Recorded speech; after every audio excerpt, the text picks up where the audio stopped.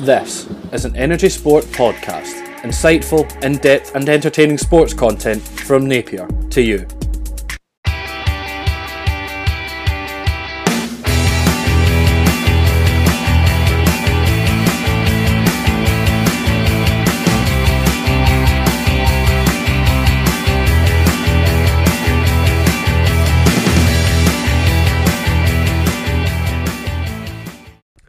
Hello and welcome to Energy Extra Time, your weekly dose of engaged, unfiltered and analytical football debate from Scotland and the wider world of the beautiful game. You might have heard me put a wee bit of emphasis on the word Scotland there, and that is because in that world of the beautiful game, Scotland are the best.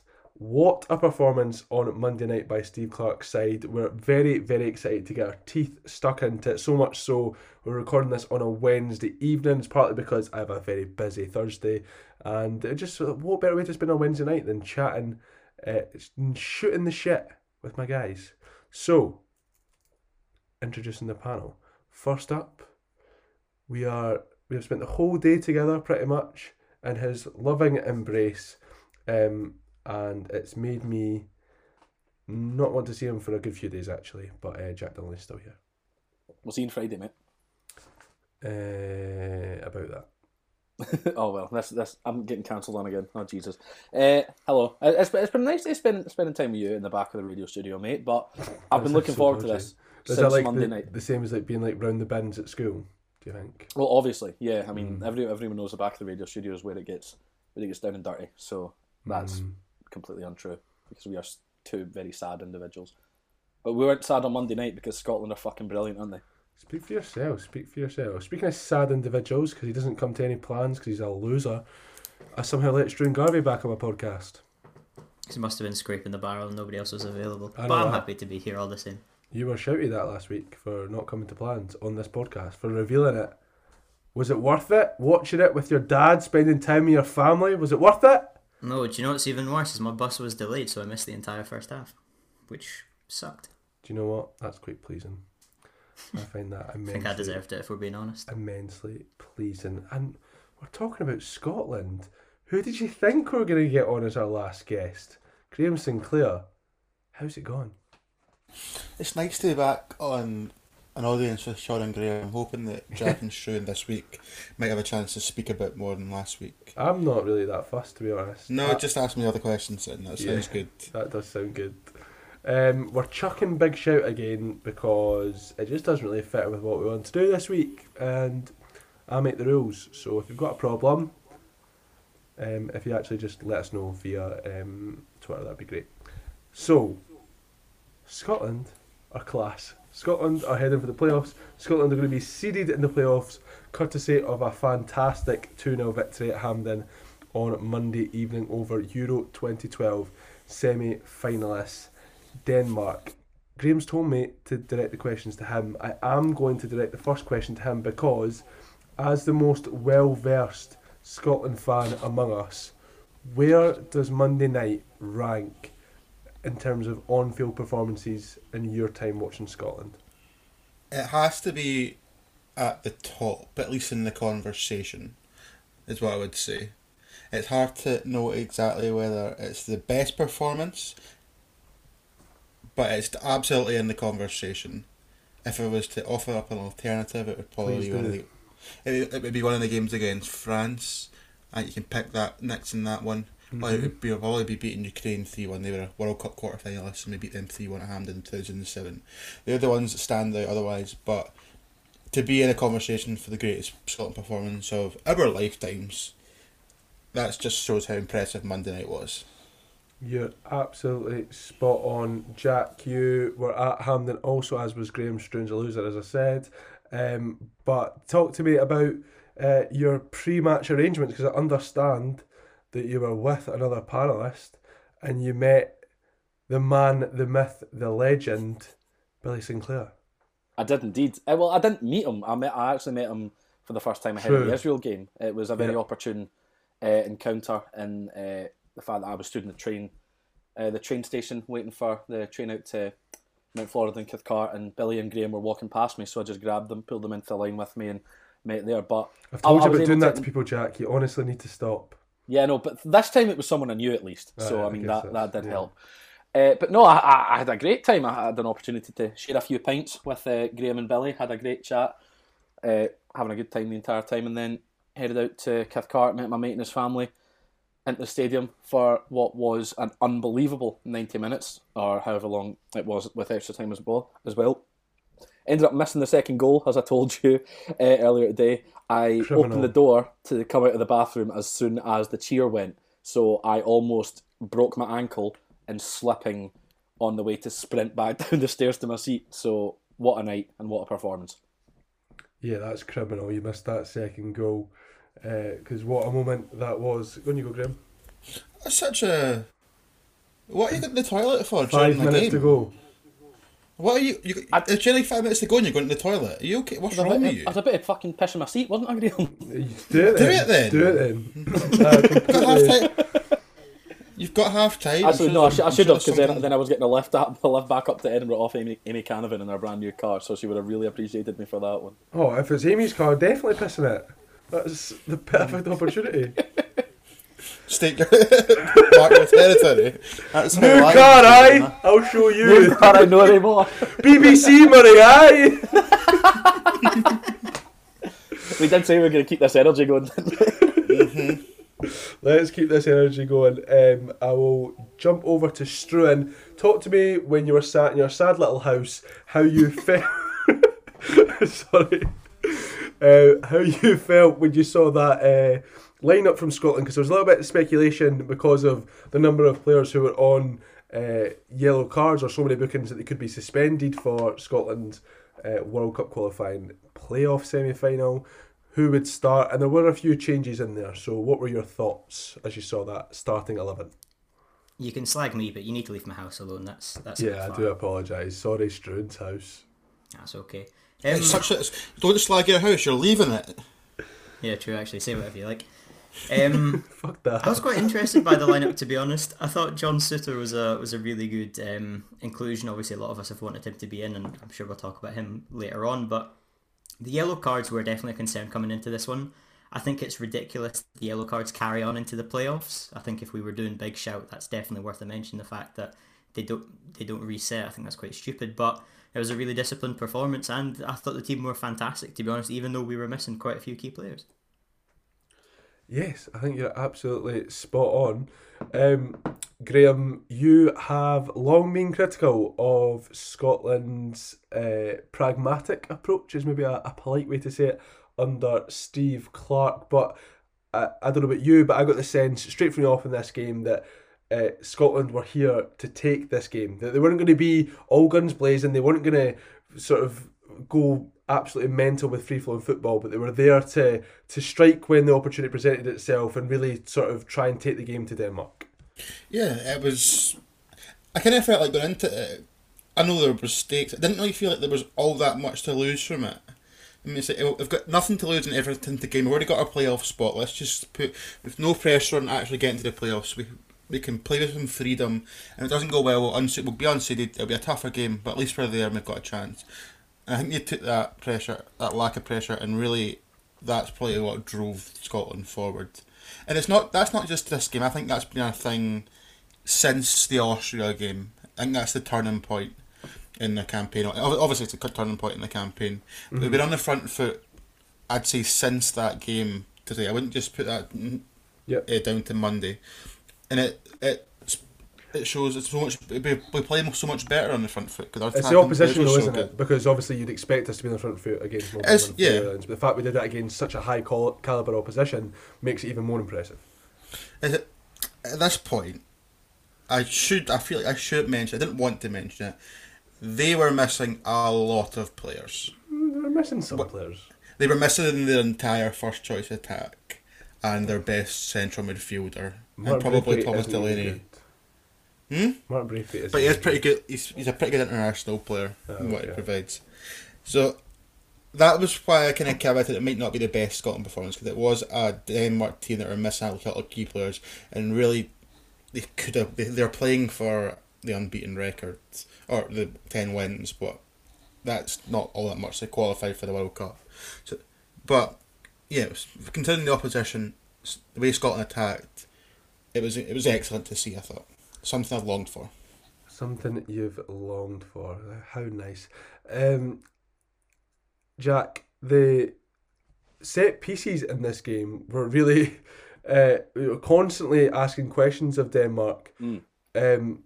Even though Kasper Schmeichel was awarded a couple of soft free kicks in my opinion, but and that's eventually what got Scotland the opening goal. A great delivery from John McGinn found Liam Cooper at the back post, who headed over for John Souttar on his return after 3 years away from the national team and everything he's gone through to head down into the ground and into the back of the net.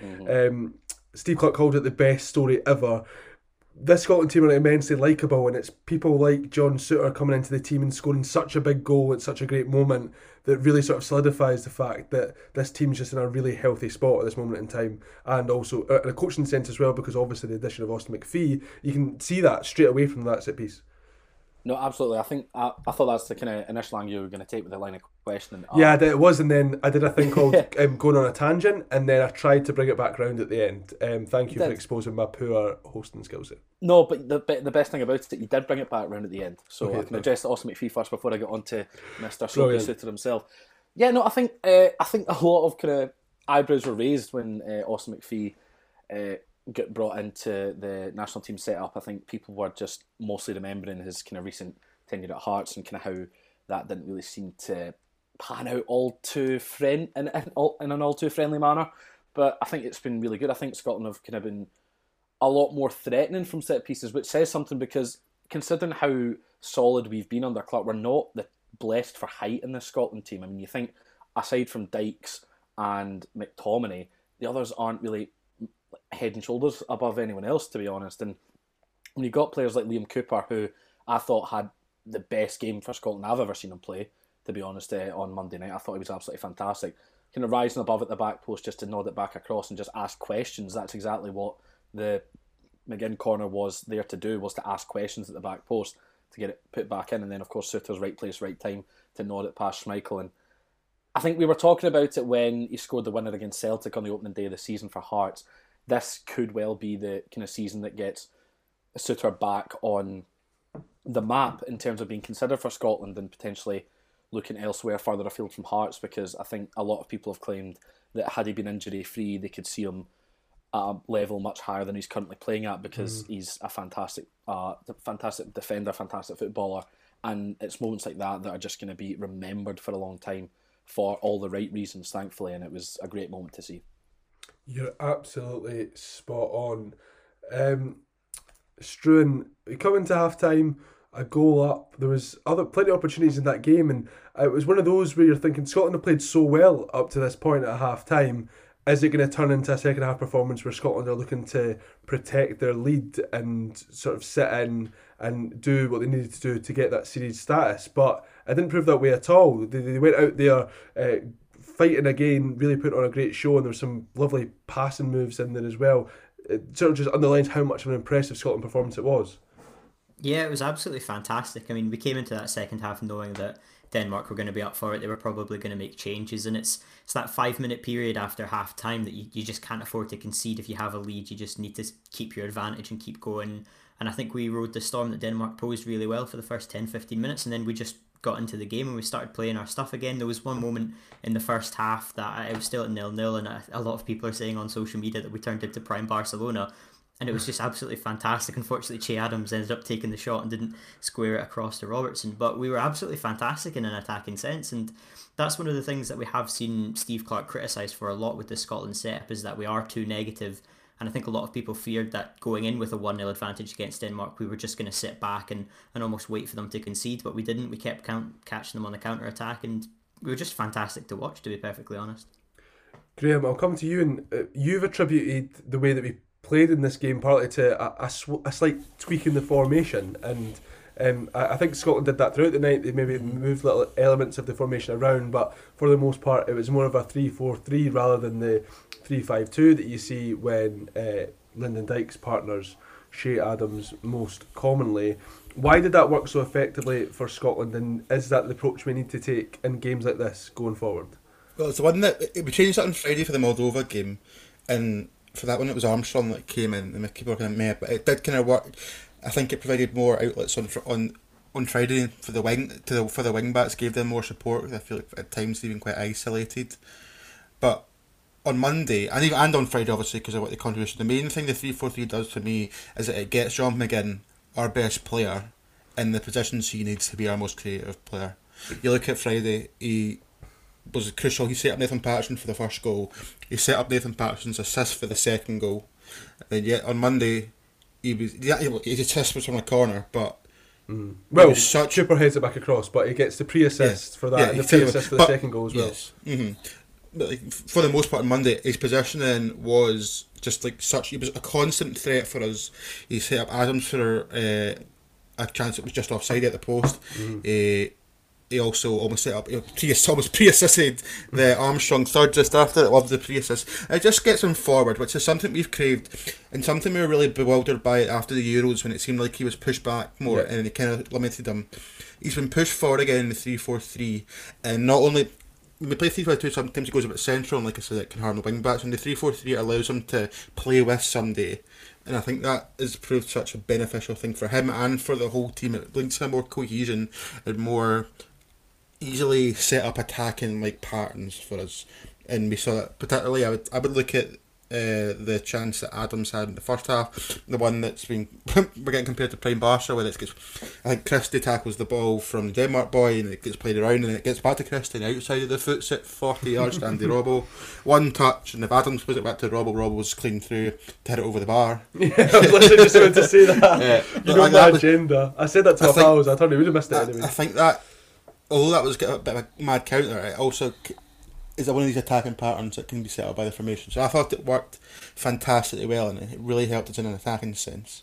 Yeah, I think you're absolutely spot on. I just watching that game play out, at times you're going, watching Scotland here. Like it really was exceptional, and it was, Jack, I was a bit worried about it going the wrong way, that the fact we played so well, but we did just have that one goal advantage, and you were begging Scotland to score a second and just put us out of misery in the sense of the anxiety that was sort of building up over the fact that this great performance and seeded status as well could be snatched away from us at the last moment in a way that Scotland teams have done so much in the past. But this is a different team that we're seeing now, and it's another counter attack. The ball's won in midfield, and within 9 seconds, the ball's in the back of the net, courtesy of a lovely finish from Shea Adams. And I know you missed it, but the roof came off Hampden. I got that part. I literally walked out as the ball went round Schmeichel,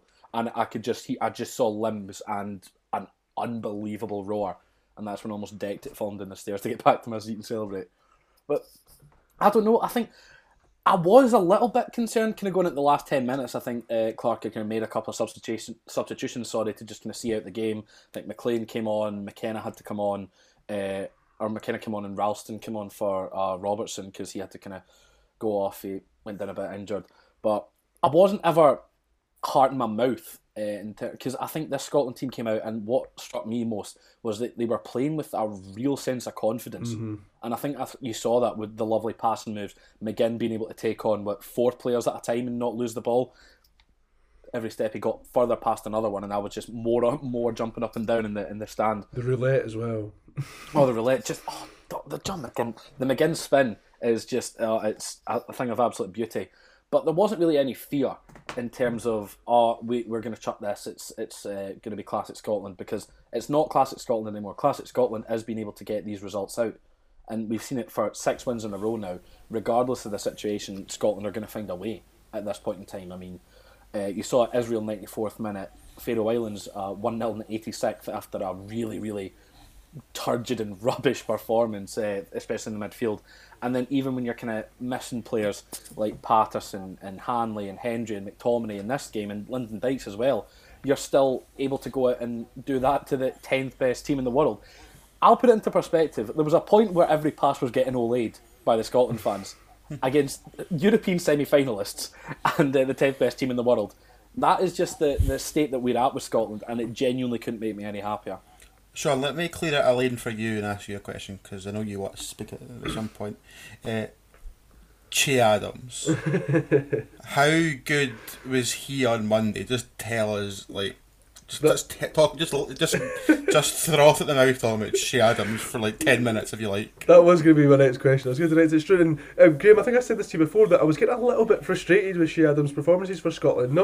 I didn't need him to be banging the goals in, but I just wanted something a little bit more. I felt like he was spurning too many opportunities. I felt like, even in terms of, well, his link up and build up play was good, it wasn't sort of commanding anyway. I know he's small in stature, but I still felt that there was more from him, and what we saw on Monday was all of that put together. He was absolutely exceptional. I mean, like I said, the hold up play for not being a massive guy up against the likes of Simon Kjær I thought was absolutely fantastic. His first touch is unbelievable. I mean, to have a player of that technical ability, a couple of times he just plucked out of the sky right down on his foot. He could have had 2 or 3 goals. My voice is going. I don't have any water with me. But I just thought, I mean, you said it better than me, but strikers, the centre forward position has been a problem for Scotland for a long time. And I don't know if I've seen a better performance than that. Lyndon Dykes has been great, and he's scored some really, really important goals. We would not have qualified for the playoffs if it wasn't for Lyndon Dykes. He's scored us so many match-winning goals or game-changing goals. But Che Adams just had everything. I'm so glad he got that goal towards the end and got to soak up I was going to say the Hampden Roar without sounding really cringy there, but it just came out of me, so I'm going to stick with it anyway. Why not? I thought he was exceptional is the word I kept saying to my pals. I just thought he was so good.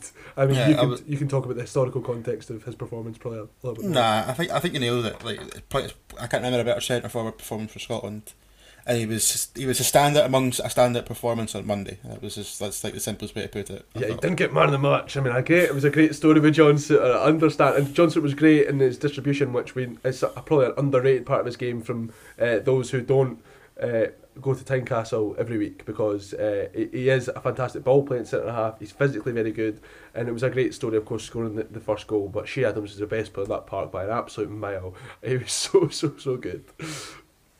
But yeah, I mean, Stephen Fletcher and all those, Kenny Miller have had they're little showings for Scotland, but I'm so glad that Che Adams got to pull off a performance like that. And Struan, talk to me. You were at home, so you experienced that Ali McCoist's commentary first time.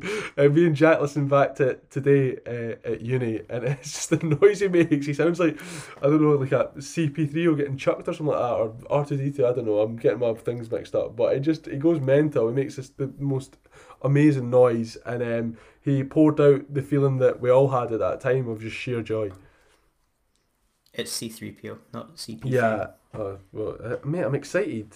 I know. I like Star Wars, but it was fantastic. Ali McCoist is just a national treasure, to be honest. You know, I think he just loses almost that professionalism when the goals come, and it's absolutely fantastic. And the Stuart Armstrong goal that just went in as well. You know, you can tell he's just about off his seat screaming, thinking it hasn't gone in, but it's just fantastic. And I think McCoist actually said on commentary in the game as well, after Che Adams had scored, that it was deserving, to be honest, because it was one of the best performances of a striker without actually putting the ball in the back of the net before he did it. To be honest, he was just phenomenal, and that goal was just so deserving, to be honest. And he probably should have had an assist on the end of it as well. So yeah, it's just, he does make games more enjoyable, Ali McCoist, to be honest. Even though we're winning 2-0 and it's absolutely fantastic, it's just great to hear him playing along, because at the end of the day, he is just a fan, isn't he? You know, he's just one of us reacting on commentary. Sure, I was wondering, like, obviously I would try being at Hampden for the world, but you do get a better sense of how a game's going on the television. I was just wondering for you, outside of the names we said, who stood out for you on Monday?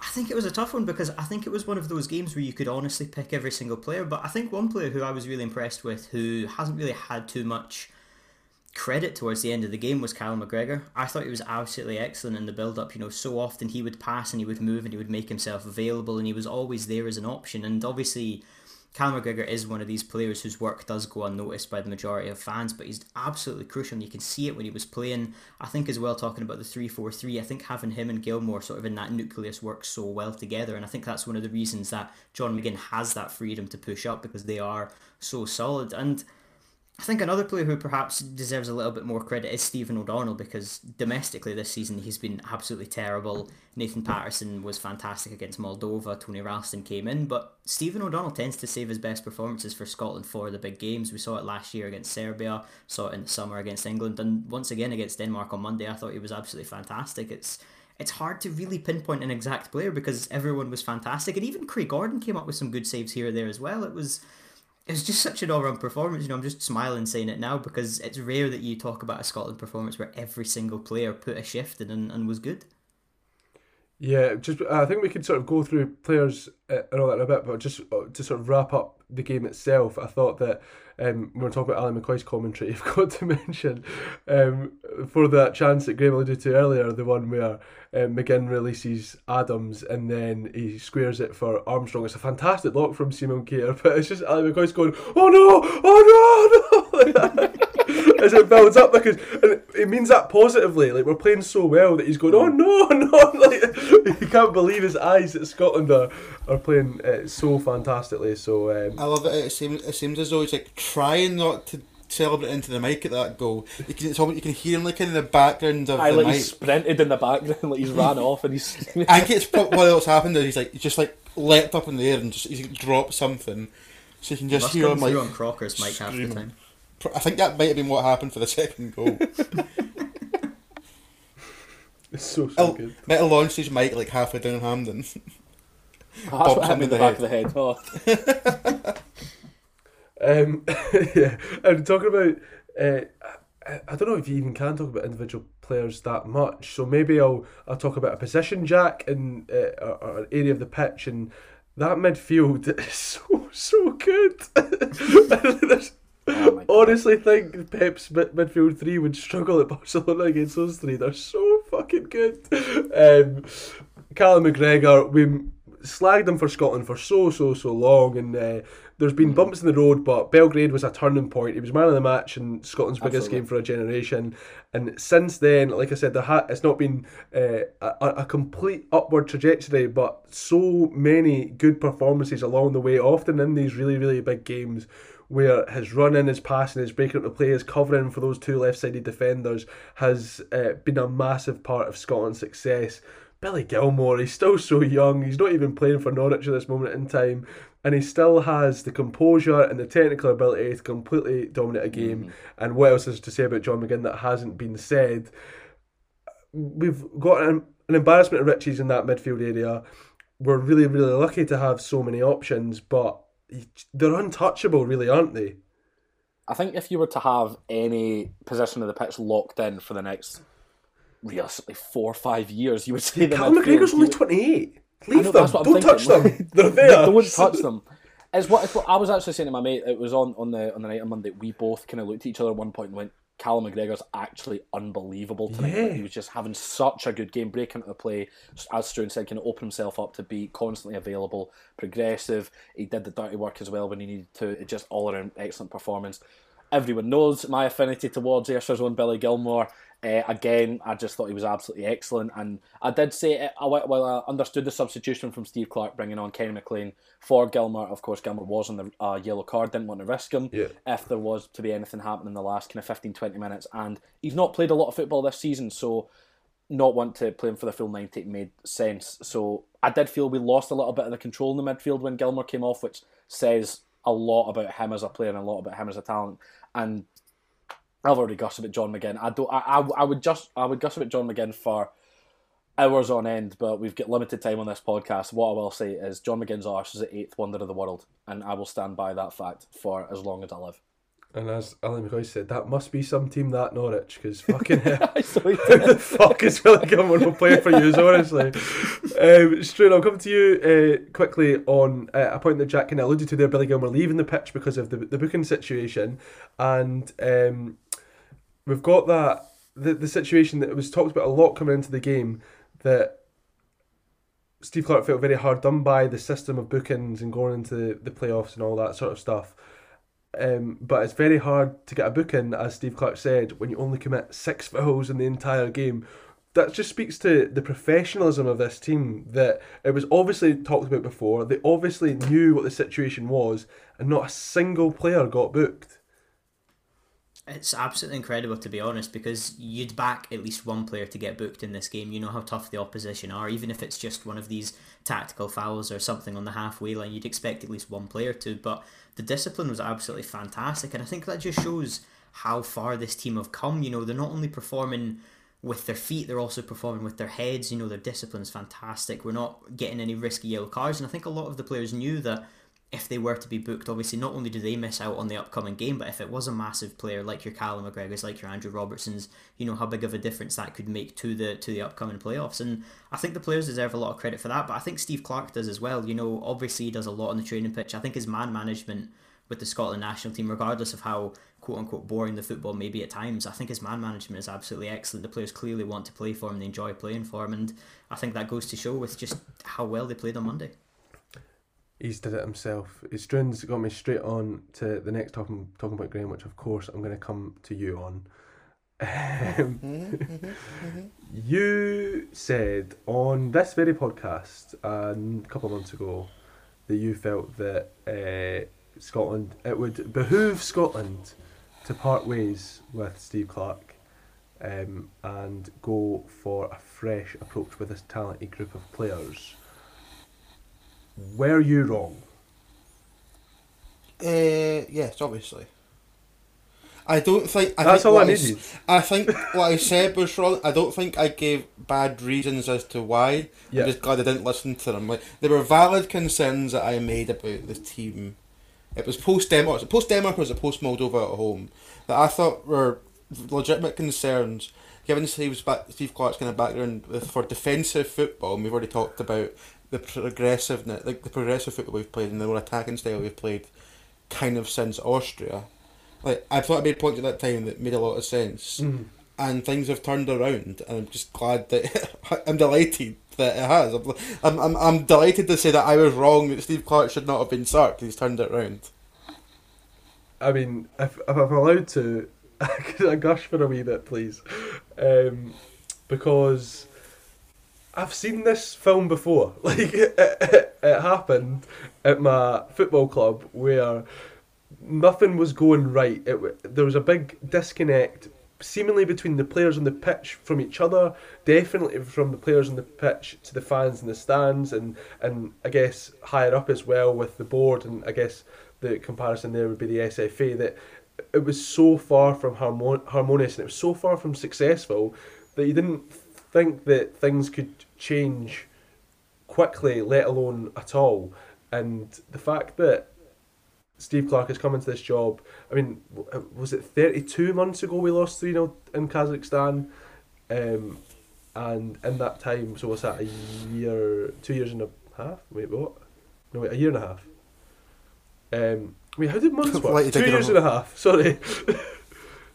How long is that? Almost 3 years. Sorry. It was 2.5 years. 2.5 years. 21st of March 2019. My initial one was right. The fact that we've got from that place to here now, and look, getting to the World Cup is going to be really, really hard. It might still not happen, but the fact that we're now so proud of this football team again means a lot to me, and I think that means a lot to most Scotland fans. I actually looked up this tweet the other night from me because, you know, I'm plugging myself, but I remember tweeting this when Steve Clarke left Kilmarnock, and I said that he made a town fall in love with its team again. Hopefully he can do the same with our country. He has done that. Like, that atmosphere at Hampden was unbelievable. I wasn't at the Israel game, so I've never experienced anything like that at Hampden Park before, and I just hope we can keep it up, and I hope that people don't turn if the World Cup doesn't go the way it should. I hope people can see the journey that we're on, and I think that he's got all these players. They buy into the system, they buy into each other. They keep talking about it like the sort of club atmosphere that we have now at Scotland. That means so much. You can tell that they're gutted. I'm gutted that there's a 4-month break from watching Scotland. I want to watch them again tomorrow. It's fun again, and that means so much in international football. Quick. Yeah, there you go. I've seen on Twitter quite a lot, and it's a lot of English Premier League fans complaining about international breaks and how annoying it can be. But from a Scotland point of view, I think everybody's been buzzing for the upcoming international breaks, to be honest, and it's not something that you always associate with international breaks, getting away from club football. And I think that just backs up the point you've made, that Scottish fans are just loving watching the national team at the moment. Graeme, I guess you could speak to that before. There's been highs and lows, there's been good times and bad times, but feels special. There's nothing like a Scotland win. Like, really, it's just like, it's everywhere. Like, in club football, if your team win, there's always an opposite, like, of negative people that kind of, like, I don't know, you don't really listen to them, but, like, it's there. It's just, like, pure euphoria around the whole country when Scotland win. And I don't know if it's the same type of music. I've got friends that weren't really into Scotland a couple of years ago, and now I'd say they're properly invested. And that's Euros run, but it's Serbia obviously, and it's this qualifying campaign. And I think it's people that will. I don't think it's people that will like go away if like we go bad. I think they're now involved because they've realised that when things are good with Scotland, it is like the top level of kind of feeling good you can have, supporting a team. Yeah, it's unbelievable, and hopefully there'll be more special nights at Hamlet like that, and hopefully the playoff semi-final in late March is going to be one of those, and we now know, of course, who our potential opponents are. The draw is next Friday. Of course, Scotland are seeded due to that fantastic win on Monday, so it means that we have avoided Portugal, Italy, Russia, Sweden and Wales, at least for the semi-final, and we will definitely play at home to one of the following teams. That's Turkey, Poland, North Macedonia, Ukraine, Czech Republic and Austria. See, every person I've spoken to about this has had a different team they want the least, which is quite interesting. Maybe speaks to the fact that this is a fairly level playing field, Jack. I mean, who stands out to you as somebody you'd love to see come to Hampden, and who are you definitely wanting to stay away from?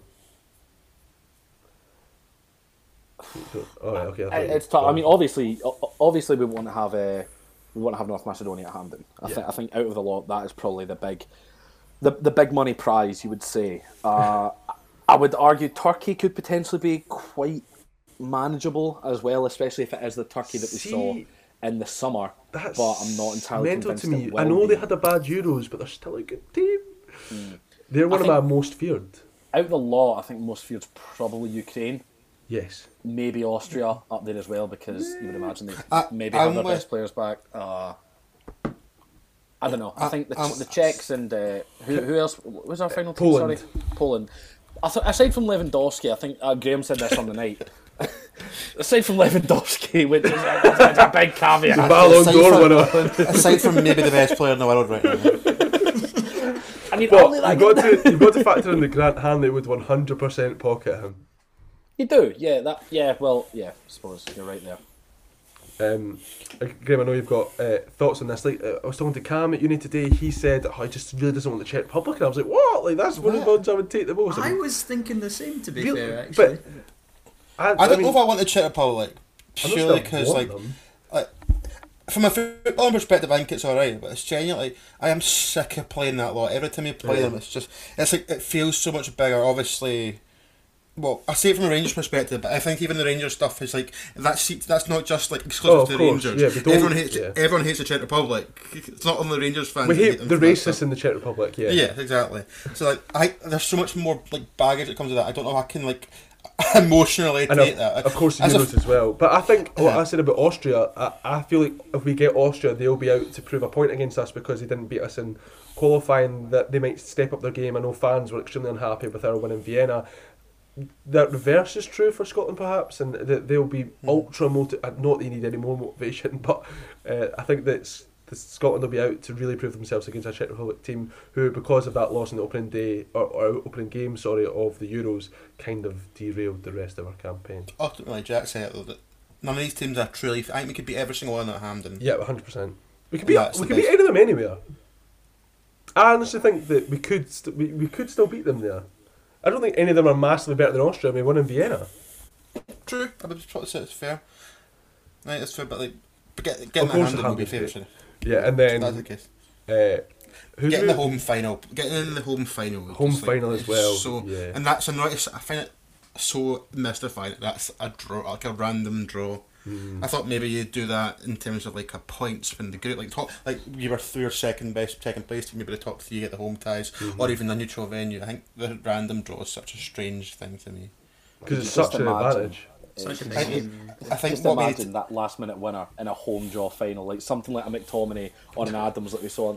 Just So imagine far ahead of yourself, Hampden. I think Hampden would generally collapse.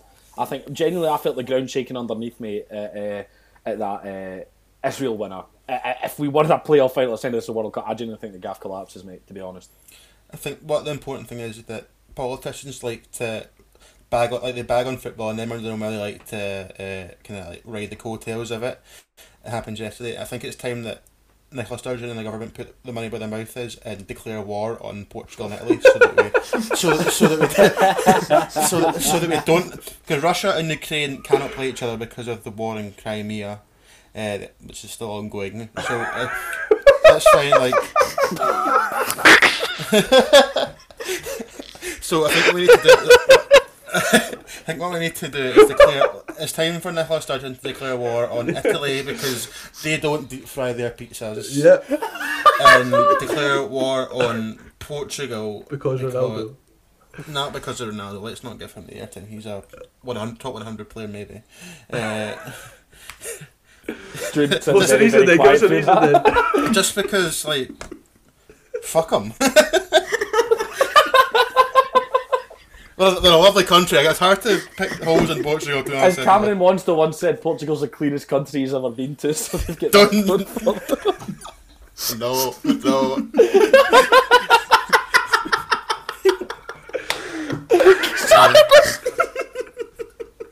Something stay in the group chat.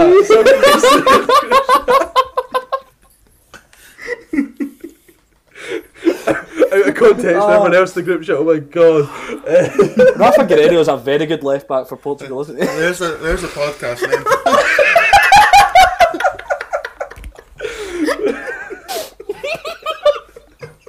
We're serving absolutely nobody but ourselves here. This is just going to be like 2 minutes of laughter and no context.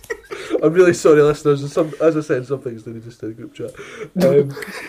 Oh yeah, so that's our message to the First Minister. Please declare war on 2 countries so we don't have to play them in football.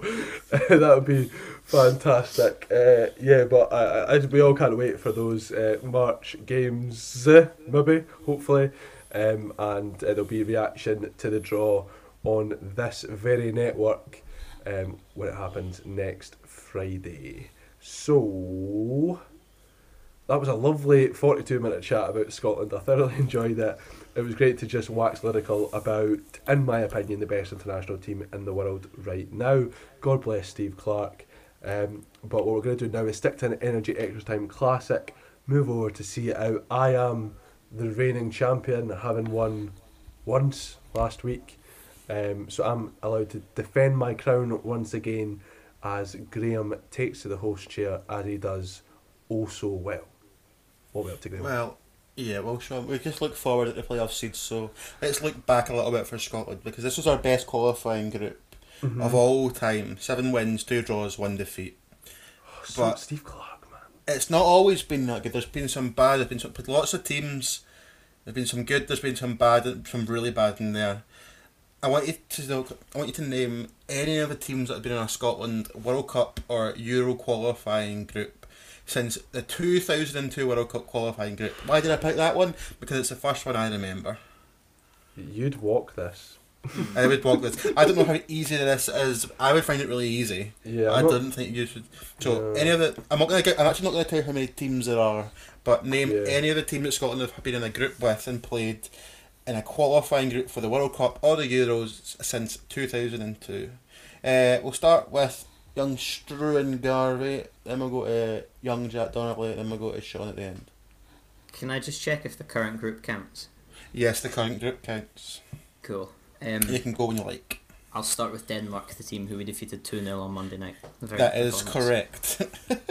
I'll go with Moldova, the team we defeated 2-0 on Friday night. And also in our 2006 World Cup qualifying group. I'll go with Austria, the team we drew 2-0 with at Hampden and then beat 1-0 in Vienna. Yep. I'll go with Israel, the team who we play against at many qualifying. It's funny. They've actually only been in one qualifying group with us, which is quite funny. Just Nations League. Do the Nations League not count in this? Oh, right. No, it's just Euros and No Nations League. Oh, okay. Can I have the Faroe Islands, please? The Faroe Islands been in many a Scotland group. I believe they've been in 3 or 4. I believe we've now finished this group. So I'm going to move and tick off a big boy and say France. France, of course, famously didn't beat Scotland in either of the games they played in that group. Fucking losers. I'll tick off another big boy in. I think they're still the current world #1s in Belgium. Belgium played them out with things, including 2002. Ooh. Oh, I was just thinking recently. Scotland were 2-0 up against Belgium in that group and bottled it in the last minute and drew 2-2. Graeme, could I please have my sweepstake team, the Ruskies? The Ruskies. You can indeed. Hammered us kind of in both games, to be honest with you. Who's that?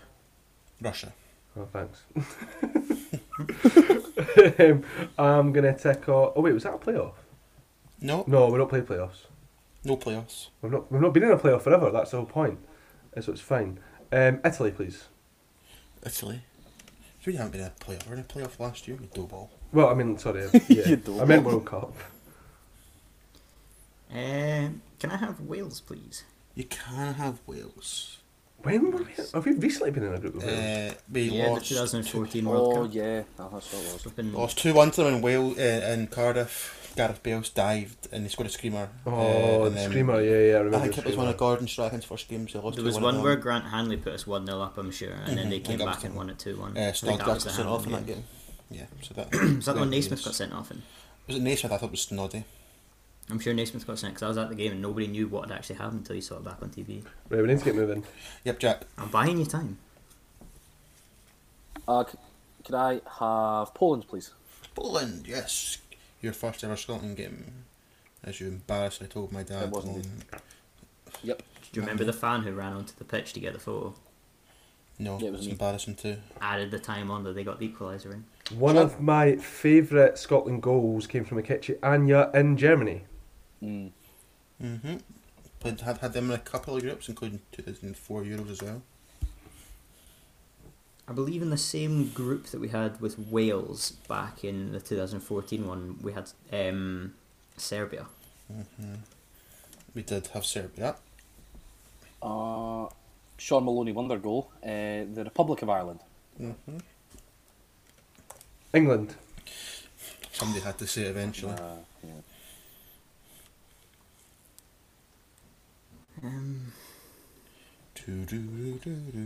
We had Croatia. We've not had Croatia. Been in the group. What do you mean fuck? No, we have had Croatia. We've not. It's not been said. We had, so it was a Croatia. Sorry, I think we've had Croatia like 3 times We in play them qualifying all the groups. time. I was going to say, I'm sure we played Croatia. Mr. Sinclair, can I please have Georgia? Georgia. Ooh. Fuck them. Oh. Eastern European England. I am going to go for Kazakhstan. We're just hitting off the hits now. Yeah, I'm feeling alright. Can I have Slovenia, please? I might need to start thinking of tiebreakers. Oh, sorry, my mic was muted. Could I please have Macedonia? I thought that was one people would struggle with. Yes, lost to them in the hot sun in 2010. Struan took Slovenia, I'll take Slovakia. No. Yeah.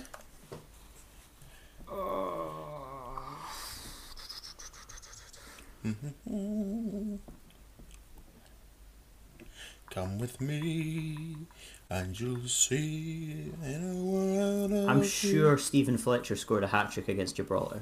He scored 2 hat-tricks against Gibraltar. Was that qualifying? Yeah. Both qualifying, yes.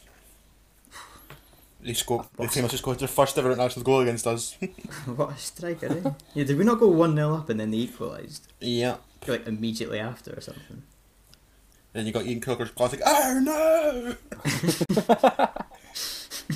Uh, A lot of groans here. People might be struggling, but I think Sean's feeling good.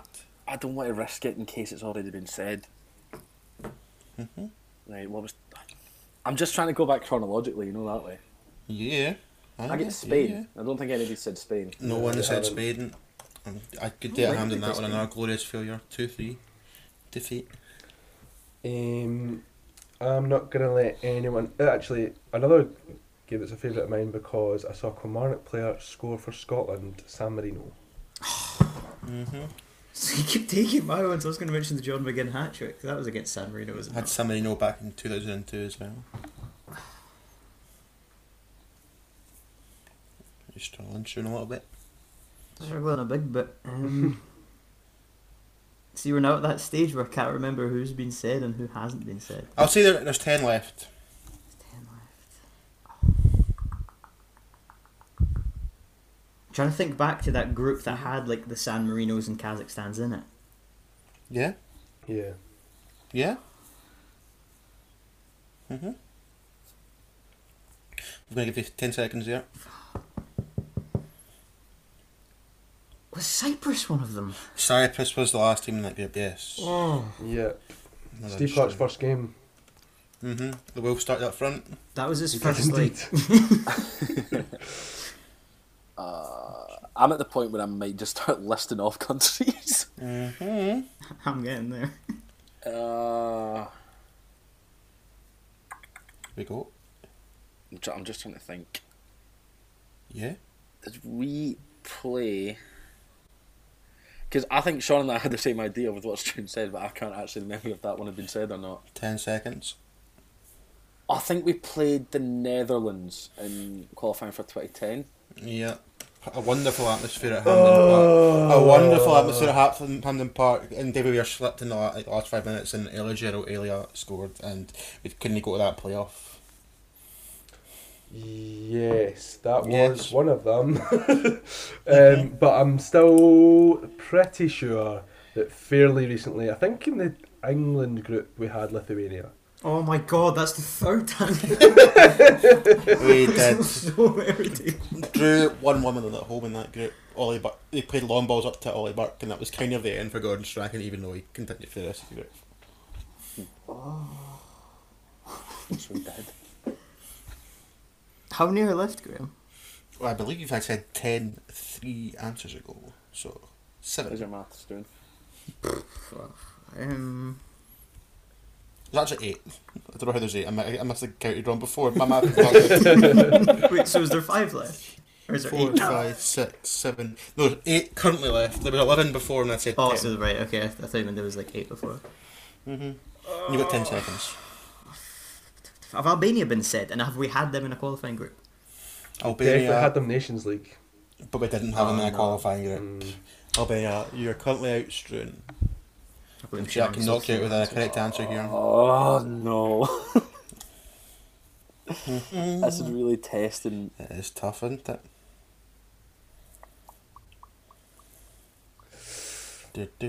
Has anyone said Norway? Norway has not been said, and it is correct. Played Norway in a couple of groups, 2006. We kind of scored 2 in a lovely light blue kit away in Norway, and then 2010, Chris Iwelumo missed. Chris Alone didn't know he missed anything. No. Somebody should I have heard a couple of commentators who still think it's in. I'm still feeling okay. I don't know if I am, because I could just be completely wrong. Mm-hmm. I think we played Iceland. Yep, we had a couple of Iceland. I think that same group, but we had Norway and I think we had Iceland in that one. Is that right? I'm not sure if it is actually. I have no idea. No, I think they were in the same group as the Netherlands and Macedonia. I'm getting to guessing stage now, though. Mm-hmm. Jack. Yeah, no, I think I might be done, to be honest. I'm 6 at the left. point. I'm at the point now where I genuinely just can't remember what's been said, and there's a couple that would baffle me if they hadn't been said. Mm-hmm. But I think I'd be scraping the bottom of the barrel if I went for anything else. I don't remember it being said. I'm almost certainly convinced it has been, but I've got nothing else. Graeme, Italy have been said, haven't they? Yep. Seán said Italy, and now Seán has a chance to win the See It Out. Yeah, I also have a chance to put my laptop on charge because I'm on 4%. So if you hear me rustling around while I'm trying to give this answer, I'm also doing that. But I'm not just trying to save myself time. I am kind of guessing stages, but I do kind of also think we played two teams I've got in my head, and I'm going to stick with the one I'm more confident in and say Liechtenstein. Liechtenstein, Seán. You have won See It Out for 2 in a row. Of course, the famous 2-1 against Liechtenstein. Don't remember being famous, but 1, 2, 3, 4, and 5 left. I don't want to shout her name out they've thought of in their head or had in their head. I'm Greece. not sure now. Never had Greece. Bosnia? Never had Bosnia. See, that was my other one there, so I would have been out. You actually missed one. Jack, any kind of guesses you had in your head, or were you completely done? Have you ever played Northern Ireland in a... No. But No, we had... And I was done. I believe we missed one from the England group. We missed Malta. Oh, yeah. I don't remember playing Malta at all. That's We gone beat from my them mind. 5-1 in Malta, then 2-0 at home. Don't remember that. We played Czech Republic in the qualifier, See, the 4-6-0. Of course. I was And like, I don't know if we then played the Czech Republic. And then the 2-2, where the boy died in the last minute. The worst one you missed out was Ukraine, which I mentioned in this fucking podcast. It's one of our best ever games. We won 3-1. And then there are two that I thought were probably the toughest. We played Belarus in 2006. We lost 1-0 at home to them. That was when Alexander Haleb was like a Belarusian star playing for like Arsenal or Barcelona. And in 2002 we played Latvia as well. I thought those were the two hardest. I'll be basking in my victory after making it Right. 2 in a row. But who'll be basking in victory at Hampden this weekend? Look at that, seamless, it's beautiful. Back to Hampden for League Cup semi-finals. How exciting. On Saturday, I'm going to guess which one's on Saturday. St Johnstone take on Celtic. Yep. Yes. Mm-hmm. Which will be good because one of those teams dominates Scottish football and the other one's Celtic. So, can the mighty pair Saints, Struan, keep up their trophy tear? Alliteration, everyone. I think a lot of neutrals in Scotland would love that to be the case, but I think Celtic will just have too much for them this weekend, unfortunately. I don't think it's the same St Johnstone team that we came to know and love last year. I think Celtic will probably see to them. Although I could very easily be wrong. Graeme, did you come to know and love St Johnstone last season? Yeah, a little bit. Yeah, I thought that's it was. nice. Perhaps I was too generous. It's just a wonderful story. I Obviously, definitely they did. beat my team, but it still was a pretty incredible story. And it meant that Steven Gerrard only won 1 out of 9 trophies. So that was very true, and that's just a disgrace. yeah. I think Struan's right. I think St Johnstone have regressed this season. Maybe Yeah, they're just like deliberately regressing so that they can just make showcase how good last season was. Like, we're pish and we won 2 trophies. Maybe that's what they're doing this season, but they haven't been very good for the most part. And I think Celtic will have too much for them. And Jack, how interesting a game is Hibs versus Rangers considering neither side have a manager? I didn't expect to get asked about this one, to be honest. I thought the Hibs angle was going to go straight to Struan. What, the Celtic fan? What do you mean? Here he is. He's barking up that tree again. I'm intrigued by this one. I think it's probably the more interesting of the two ties coming into the weekend.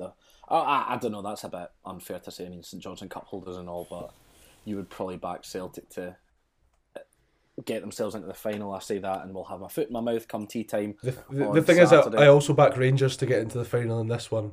I don't think Hibs are very good. I know. They've kind of been going through the motions a little bit recently, Hibs, haven't they? It's not been the best time for the old Highbees. Rangers are currently rudderless, I suppose, without a true head coach in charge. I mean, they've got the coaching staff that have taken on the role at the moment. We're expecting Gio van Bronckhorst to be in the hot seat at Ibrox imminently, but there's no confirmation as of this current recording at 10 to 9 on Wednesday night, but no guarantee that he'd even be at the helm for Sunday's game. So interested to see how it pans out anyway. definitely interesting. Graeme, how do you feel about Rangers going into this game, considering it's the start of a new era and at this moment in time an uncertain one? I'm glad that Hibs haven't played in a month, that's for sure. I'm kind of looking at the opposition being shite. I'm now in the stage where I've convinced myself that Steven Gerrard his head wasn't in it this year, so that's why we were bad. And because Steven Gerrard's gone, it'll be a new, fresh Rangers ready to go again and really kick on for this season. That's what I've convinced myself. But really, I'm just glad Hibs haven't played in a month, because I'm hopefully they won't be fully match fit and will be a bit lackadaisical, and that will see us over the line. Because Hibs, we put it at Ibrox, Hibs were better until Ryan Porteous did what Ryan Porteous likes to do. That is what Ryan Porteous likes to do. Struan, Graeme raises a very good point there. Hibernian have not played football in a month, and that makes playing football more difficult than playing football usually is. So how do you think Hibs will play football this weekend when they're tasked with playing football? It'll be a very difficult one to see what players are actually available to play that football, as I'm led to believe. I think the team is back after the COVID protocol. I don't know if there are still any players actually currently unavailable, and obviously you don't know the effects that it will have had on the team, so that's definitely a question mark coming into this one. I think there's 4 players away on international duty as well. Martin Boyle played earlier on today at the time of recording this for Australia, so maybe a bit of a race against time if he's coming back into the lineup, but it'll definitely be a difficult one. I know Rangers don't have a manager at the moment. They probably have Van Bronckhorst by Sunday. Not that that'll really be a huge asset, given he won't have had much time to take the team training, but I would still fancy Rangers coming into this one. You know, Hibs lost their last 4 games before they had this COVID problem anyway, so things are definitely not great from a Hibernian point of view. It will be interesting as we watch them play football. I assume we're all gonna go. Sorry, I didn't mean both. I didn't mean to discount Struan like that. We're all going to go with one of these League Cup semi-finals as our game of the week. But which one are we going to pick? I'll ask Jack, because those two support those teams. It's probably the one on Sunday, to be fair. It's probably Rangers Hibs. Yeah, it probably is, isn't it? Yeah, let's go with that. Okay, that was easy. Yeah.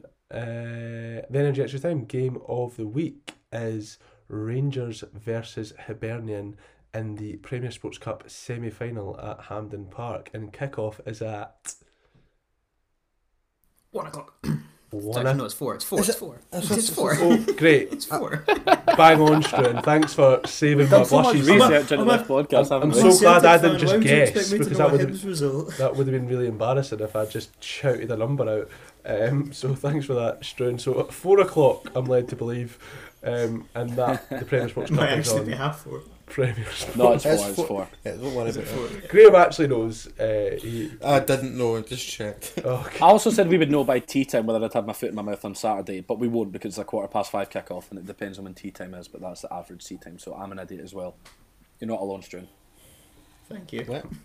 My tea time was extending. That's why we're appreciate late that. recording this podcast, so let's get it wrapped up. And I'll say a big thank you to everyone who listened to this Scotland loving episode of Energy Extra Time. Make sure to subscribe so it's in your feed automatically wherever you get your podcasts. Don't forget to find us on Twitter. We're at ENRG Extra Time, and check out the award winning website energysport.net. Lots of good stuff going up there as always. Them on social media, that lot act like I'm as if I'm not in charge. It's at ENRG Sport on Twitter and on Instagram. I'll say a massive thank you to Jack Donnelly, Struan Garvey and Graeme Sinclair for joining me. I've been Sean McGill. Scotland are the best team on earth, and we'll see you again very, very soon.